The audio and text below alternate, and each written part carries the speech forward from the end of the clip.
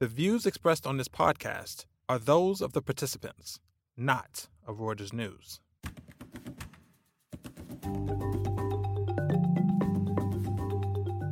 Stephen Harper served as Canada's Prime Minister from 2006 to 2015, a period covering the global financial crisis among many other key moments and challenges. Welcome to the Exchange podcast from Reuters Breaking Views. I'm Richard Beals.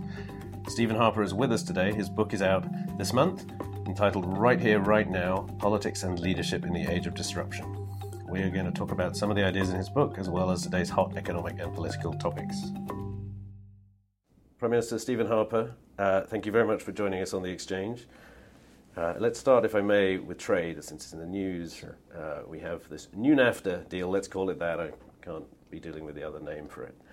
It's a little bit like the old NAFTA, but not entirely. From your book, which is out this week, it seems you were a fan of the old NAFTA. Right. So are you a fan of new NAFTA as well? So the USMCA, as they're calling it, I would put it this way: it is not a completely different NAFTA, but there's substantive differences. These are not trivial changes. Obviously, from the American standpoint, there's unequivocally wins that the administration can point to, with both Canada and Mexico. From the Canadian standpoint, I don't think the Canadian government can point to particular wins, but the fact is that it remains a comprehensive deal with wide-ranging access to the American market and wide-ranging and secure access, and in that sense, it remains a critical and beneficial agreement. The government, as you know, there were some individual concessions it had to make that will be difficult for it to manage. Okay, so talking about those a little bit. And maybe I'd just add one thing to that, which is I actually do think there's a particular opportunity here. As you know, the new agreement contains unprecedented clauses about how to deal with a non-market country, and right. a number of another trade deal that one a of number the of parties might a want number to of provisions that actually I think provide incentives for the governments of both Canada and Mexico to work with the United States on its desire to open up the Chinese market. All three countries have very significant and growing trade deficits and market access issues with China. And I think there is a real opportunity here to work with the administration jointly on those things. In the case of Canada, I see that as being the only way Canada can really address those challenges. And that would seem to suggest trying to draw the U.S. back into TPP, maybe, or you see a different alternative to that? I don't think this administration's open to that. As you know, they've now begun informal talks with the Japanese, and the Japanese goal was the Americans in TPP. So I don't think for Canada that's essential. I'm glad Canada stayed in the TPP because access to the Japanese market was very important. So we have access to the Japanese market and access to the American market. I don't think for us it's critical that the Americans be in TPP. Okay. And the whole NAFTA process, I mean, it started out, we didn't start out with this, but at a certain point, Trump's administration said, okay, we're going to talk to just Mexico, we're going to sideline Canada, and then Justin Trudeau's government came back in at the end and did the deal. I mean, did you feel that was the only option? How do you rate the government's performance in that process? Well, look, it's not a secret that I have not thought our government's handled this very well, but I'm really not kind of commenting on the day-to-day affairs of the government of Canada. Right. My big concern was that in my book is that we understand some of the concerns, in some cases legitimate, that are driving concerns about trade deals, and that we adjust those things so that we continue to promote a globalized trading system. I worry that the reaction to kind of the populist backlash to date is either to deny that there are problems or to turn towards more explicitly protectionist or socialist economics. And I think both of those things are a mistake. Right. I mean, that's an interesting feature of your book is it's kind of, at least as I read it, you're a conservative, you say you're a conservative, but with in my book, a fairly small c, in the sense that you're pro-free trade, but only if it makes sense for the national interest. and you seem to agree that the deal that the West, agree with Donald Trump, that the deal the West has had with China is not a good one, and indeed a bad one. And so do you think that's being handled in the right way? Yeah, look, first of all, on your preamble, I think that's absolutely the case. And you know, I know there are trade economists who would dispute this with me. As you know, I'm also an economist by trading, and you know, David Ricardo was talking about, you know, comparative advantage, Britain selling cloth to the Portuguese for wine. He didn't talk about the case where the Portuguese get to sell Britain whatever they want, and the British can't sell the Portuguese anything. Right. And the problem, the essential problem in the current trade relationship with China, as I see it, and I saw it as Prime Minister, you know, yes, the Chinese break the rules and there are intellectual property issues, but the more serious problem is the rules themselves. For all intents and purposes, the Chinese have wide-ranging access to Western markets unless we explicitly say otherwise. Whereas we have only access to Chinese markets when they explicitly say we do, in what quantity they say we do, in what products they say we do, and for how long we say they do. And they have not opened up. I mean, we talk about financial services a lot at Breaking Views, and that is one market that has not been opened up. Many of our markets haven't been opened up, and many markets that are open can be shut very quickly. And so there is widely differential market access, and the consequence has been that, as we have seen the loss of jobs in manufacturing and other sectors to low-wage economies, in particular to China, there have not always been commensurate opportunities for our own workers to sell products into that market. I think this is a serious problem. So I think the President is fundamentally right. Now, you know, with the administration, I'm going to say I'm not here to rate the administration either, but I'm not going to ask you so. I'm not saying anything out of school to say that it is often hard on a day-to-day basis to follow the administration strategy. Right. So tariffs would not be, or sort of an antagonistic approach with tariffs as well would not be the route you would choose to. Look, I don't agree with those who say, well, yeah, I'm for taking this on, but never through tariffs. Tariffs are, without tariffs, you might as well say you're going to fight a war without guns. I mean, tariffs are an important trade tool, and frankly, we use tariffs in normal circumstances, not just in kind of trade conflict circumstances. So look, I think that's part of a viable strategy, but you know, it's not always clear to me what the precise strategy is. Although I do think the evidence is rising. You know, to give the administration a break, I do think the evidence is rising. And we see it in the USMCA with the China clauses. I do think the evidence is rising that two things. First of all, the President is having more success than people thought he would have on the trade file. He's actually having some successes. And secondly, there does appear to be more a strategy than is sometimes evident. But time will tell. Right. Yeah, right. I mean, you know, with NAFTA, it's kind of a little bit easy, at least simplistically for me to see, well, if you sort of tear something down and build it up to more or less what it was, is that a win? I'm not sure. Well, as I say, I think the President, I think the administration addressed two things. He addressed the one and only thing I thought was a real issue with NAFTA, which was the departure of a lot of the car production industry to Mexico, and he's tried to address that. But the other is, because I consider China the real issue, he's actually kind of partly addressed the China issue through the USMCA, which was, I think, the surprise, and tells me there is maybe more of a strategy than is sometimes apparent. Okay. And the other, just to talk about the administration here in the U.S. more generally for a second, you had some interesting thoughts in the book about the forces that might have driven the election of Donald Trump. Yeah. You expressed some reservations about whether his policies are sort of addressing the feelings and shortcomings and problems behind those forces. Right. Whether they'll be effective. Yeah. I mean, how, you know, trade is one area. As you say, you can certainly argue there's beginning to be a few wins. The strategy may not be clear. Taxes was, at least ideologically and for companies, a big success. But perhaps not a very balanced reform. So it's a little bit tough for me from my philosophical perspective on the tax cut, because, as you know, I ran a tax-cutting government, but I adhered to, I'm a kind of an old-fashioned believer in balanced budgets, and so we only cut taxes when we thought those tax cuts were sustainable within the budgetary framework over the long period.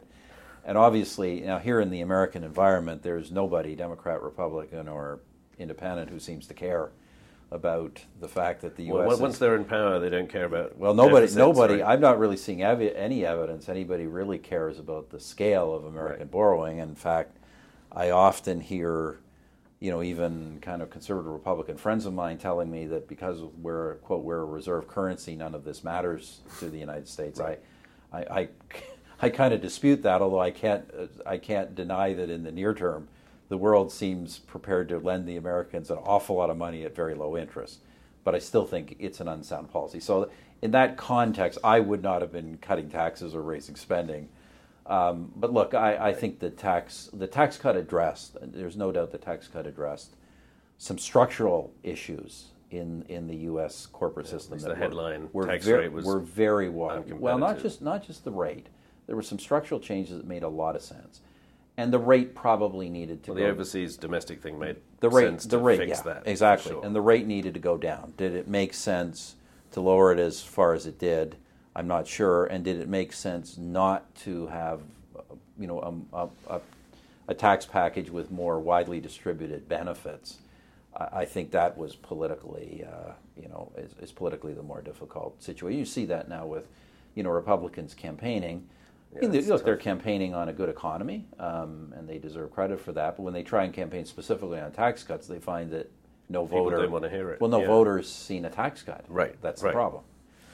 So there's an election. I think it has to be by this time next year in Canada. In Ontario, is that about right? Or in Canada, yeah. It doesn't have to be, but by law, we have a maximum 5-year term. But by law, a date is set 4 years in advance, and it will be in October of 2019. Right, and what are you seeing?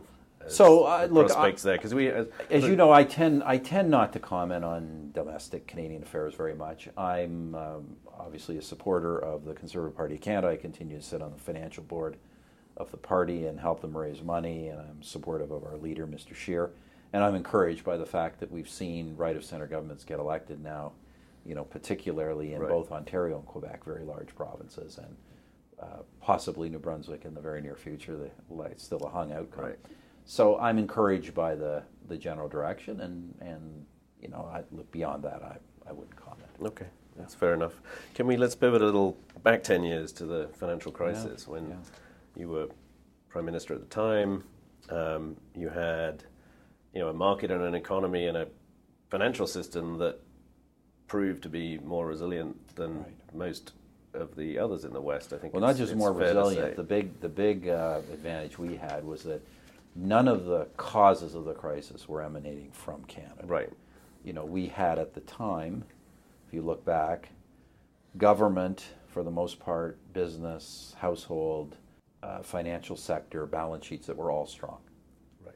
And so that enabled us, first of all, to obviously we were still hit with the effects of the crisis and hit for a brief time fairly severely, but it helped us to respond to them and to come out of it pretty quickly. And in fact, I think the Canadian financial sector, as a consequence, really its kind of overall global presence, really long-term significant increase as a consequence of that. The banks, the Canadian banks, pension funds, others they were already big players, but became relatively bigger players. Now that's probably fair actually, because TD bought Commerce, right? There were a lot of purchases, that, and certainly the pension funds are big investors nowadays. Yeah. What did the rest of us, the U.S., Europe, learn from that? Or what did Canada learn from it? But perhaps less to learn. Well. Come to the economic lessons in a second. Obviously, the book is focused more on the politics of this. I think that in retrospect, at the time as leaders, we all were, I don't want to exaggerate, congratulating ourselves, or we were all satisfied with the fact that we did recover from the crisis relatively quickly. And if you look at what happened in the 1930s, which was a stock market and financial crisis that became a global 10-year depression leading to a world war, we avoided that. And how did we avoid that? We avoided that through a combination of coordinated monetary measures. Obviously, there was ongoing rapid shrinkage of the money supply in the United States and other countries because of what happened in the 1930s. We avoided that problem. We had, generally speaking, significant stimulus programs. I'm not as convinced that fiscal policy was really a contributor to the Great Depression. It certainly wasn't a solver of it. Right. But we had stimulative fiscal policies that were appropriate, and in, at least certainly in the case of Canada, they were short-term and effective. Right. We came out of the stimulative fiscal policy very quickly. As quickly as we did it, we came out of it. And the third thing was we really avoid global protectionism. Now, not to say WTO will say there were a rise in protectionist measures, but these were at the margin. There was certainly no rush to protectionism as a kind of a national policy in any major country. Right. And so we thought at the time, things looked pretty good. I think that what happened in many countries, and I constantly caution my readers, particularly my Canadian readers. I'm not talking about Canada, whose experience has been very difficult, very different. And the big difference in Canada, of course, is we did not have a financial sector bailout. What happened, I think, in retrospect, in countries that had major financial sector bailouts, followed by very slow recovery or non-recovery for the working population, is you really had a kind of a deep psychological severance of the, for lack of a better term, the social and political compact. Yeah, there was no bailout for, certainly no apparent bailout for anybody else. But not just that there was no bailout for anybody else. We were, the whole context was the era of globalization. All governments, businesses, even academia had all told us, we're now market-oriented, don't expect big bailouts. Yeah, we have some social protections, but we kind of got to make our way in our market. We got to be competitive, blah, blah, blah.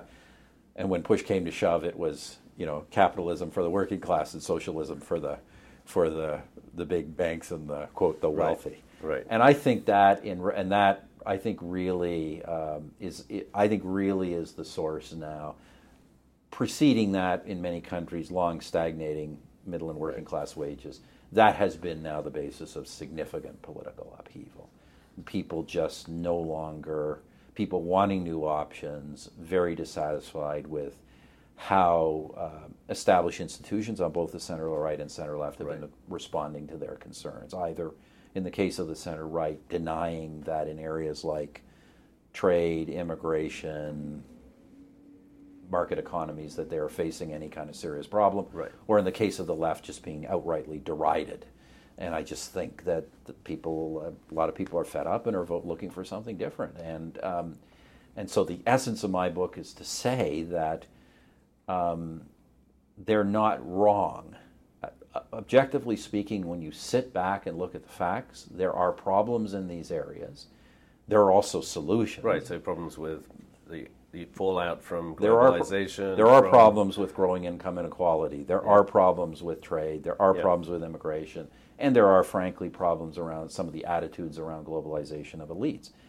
And, to tell people to kind of, I say in the case of some traditional conservatives, deny it, or in the cases of liberals, chalk it all up to extremism, bigotry. You can do that when you're talking 1 or 2% of the population, but, when you're saying that 45 or 46% of people are deplorables, like you're just in an area where a Democratic politician cannot go.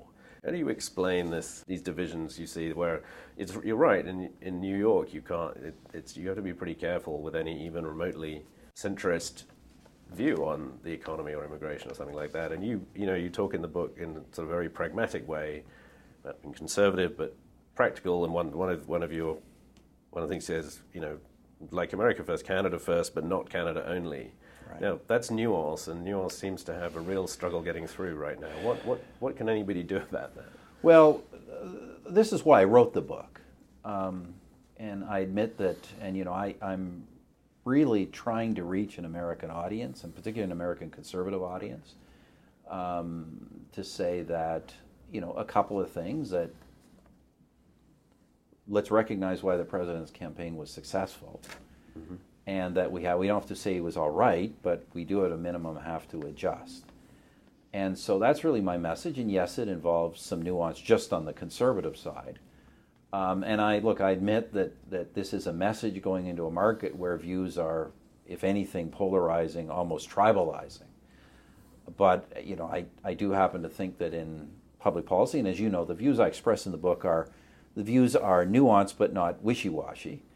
My views are strong, but I do think we need discussion of actual policies, and right. I think it's we have to recognize what problems are, but we have to get beyond slogans or kind of get beyond collusion theories. And as I say that in the book, that I think there are much worse outcomes than we've got. People who decry the Donald Trumps or the Nigel Farages need to take a look at the Bernie Sanders and Jeremy Corbyns if they really think they've got a problem now. Right.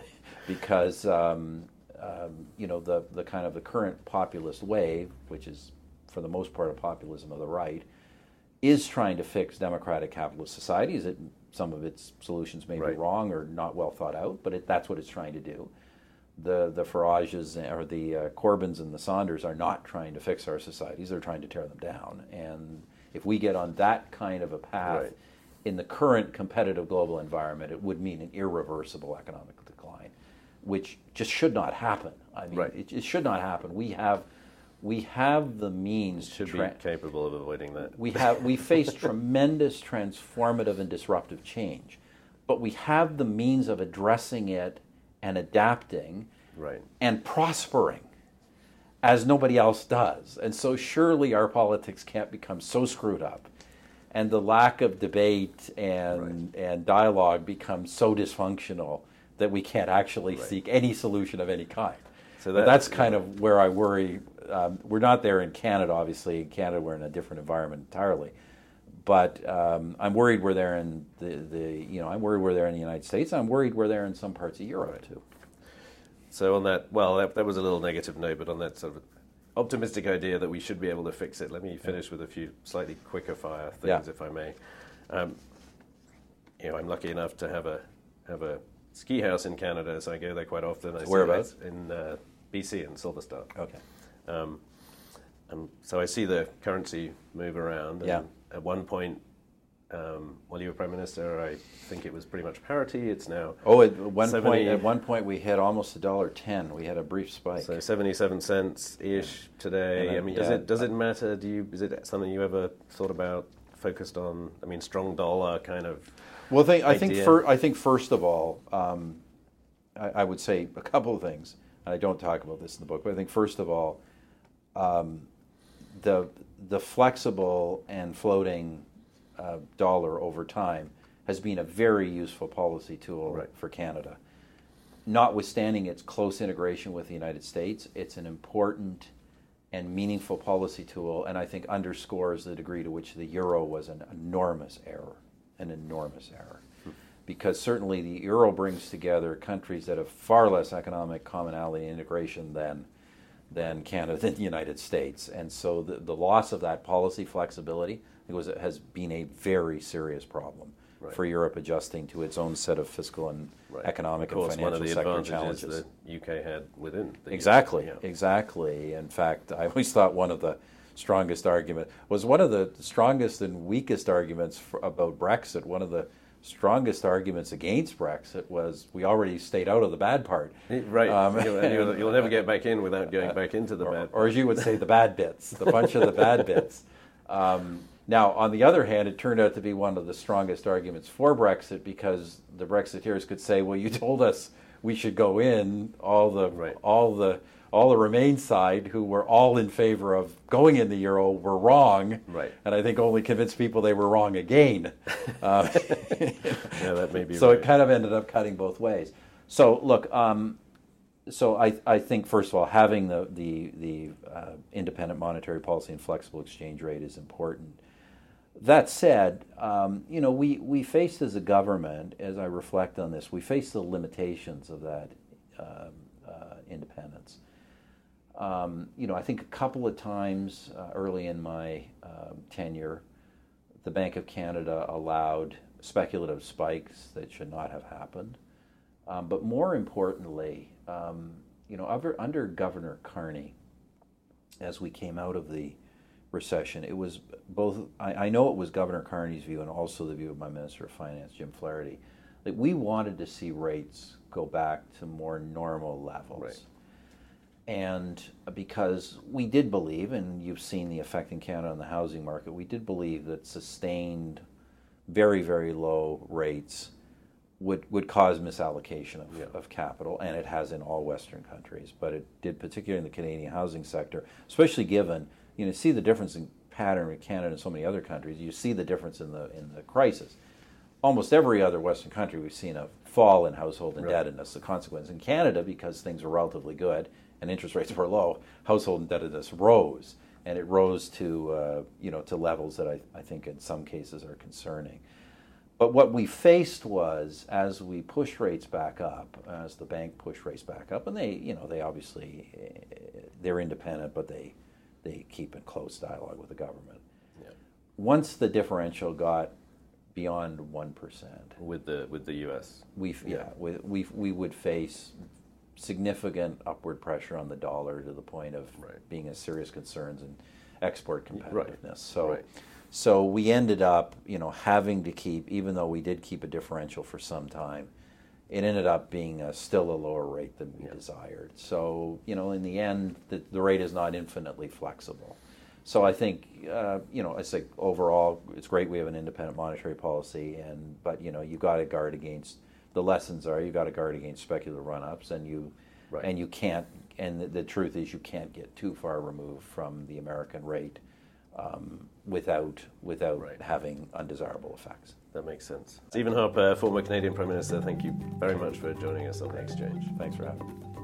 That is all for this episode of The Exchange. If you haven't already, please subscribe to the podcast on iTunes or follow us on SoundCloud for more of The Exchange, Viewsroom, and other Reuters podcasts. You can also check us out on breakingviews.com and on Twitter @breakingviews. Thanks for tuning in.